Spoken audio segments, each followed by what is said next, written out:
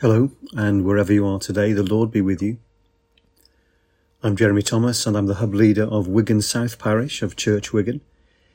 It's Friday, the 4th of December, and we continue our Advent reflections this week with the theme of hope. And our reading today is from Jeremiah chapter 31, verses 31 to 34. The days are surely coming, says the Lord, when I will make a new covenant with the house of Israel and the house of Judah. It will not be like the covenant that I made with their ancestors when I took them by the hand to bring them out of the land of Egypt, a covenant that they broke, though I was their husband, says the Lord. But this is the covenant that I will make with the house of Israel after those days, says the Lord. I will put my law within them, and I will write it on their hearts, and I will be their God, and they shall be my people. No longer shall they teach one another, or say to each other, Know the Lord, for they shall all know me, from the least of them to the greatest, says the Lord. For I will forgive their iniquity, and remember their sin no more. This is the word of the Lord. Thanks be to God.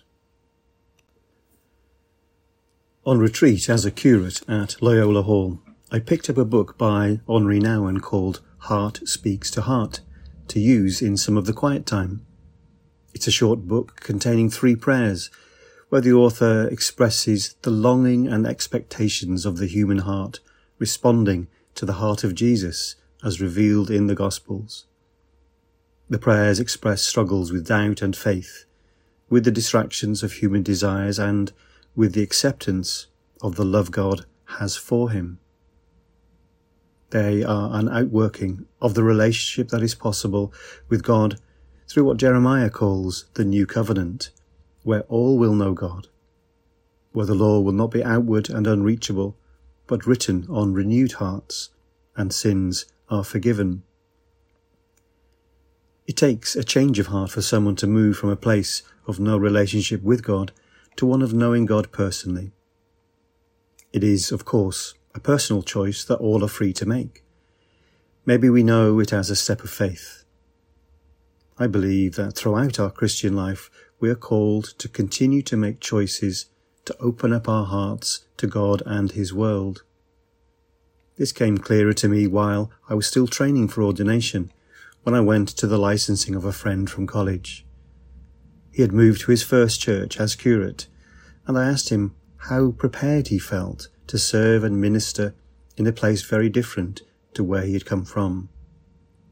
He said that he had prayed that God would open his heart for the people, and he had. He said, I now feel that I have a heart big enough to love and bring hope to them all. God has always dealt with humankind by way of covenant. In the Bible, a covenant is a relationship, a two-way thing, rooted in what God has done for the people, but it requires a response from the people. The history of God's people is a story of covenants. And here in Jeremiah, the Old Covenant referred to the covenant God made with his people at Mount Sinai. There was only one problem with this. The covenant was broken even before it could be ratified. By the time Moses came down from the mountain, the people had cast a golden idol in the shape of a calf. Jeremiah writes that unlike the Old Covenant, which demanded outward obedience to external laws, the New Covenant God would establish with his people would consist of inward spiritual renewal, which would enable the people to live in a fruitful, right relationship with God, literally a change of heart. The New Covenant is internal, universal, and unconditional. Experience of God is now direct, not dependent on external instruction. Knowledge of Him is now based on a heart experience of God's grace and of the transforming presence of the Holy Spirit, with the assurance of being received into the family of God and the blessed hope that this offers. Jeremiah's promises were fulfilled with the coming of Christ who we await in this season of Advent. And we pray as a church and as individuals for family, friends, colleagues and neighbours, for our town and our nation, for response to the hope we share, and for the fruition of Jeremiah's encouragement in verse 34, that people will not need to be taught to know God, because all will know him. How may all know him? Through the loving service and witness of his people, praying and acting, offering hope where there is need, poverty, and injustice. And gradually, for more and more people, knowing God will become not only knowledge of God, but a personal knowledge and commitment to him. Hearts of faith, responding to God's love for us and his total commitment of himself. Let us pray. How priceless is your unfailing love, O God.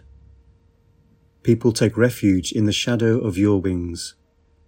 They feast in the abundance of your house. You give them drink from the river of your delights.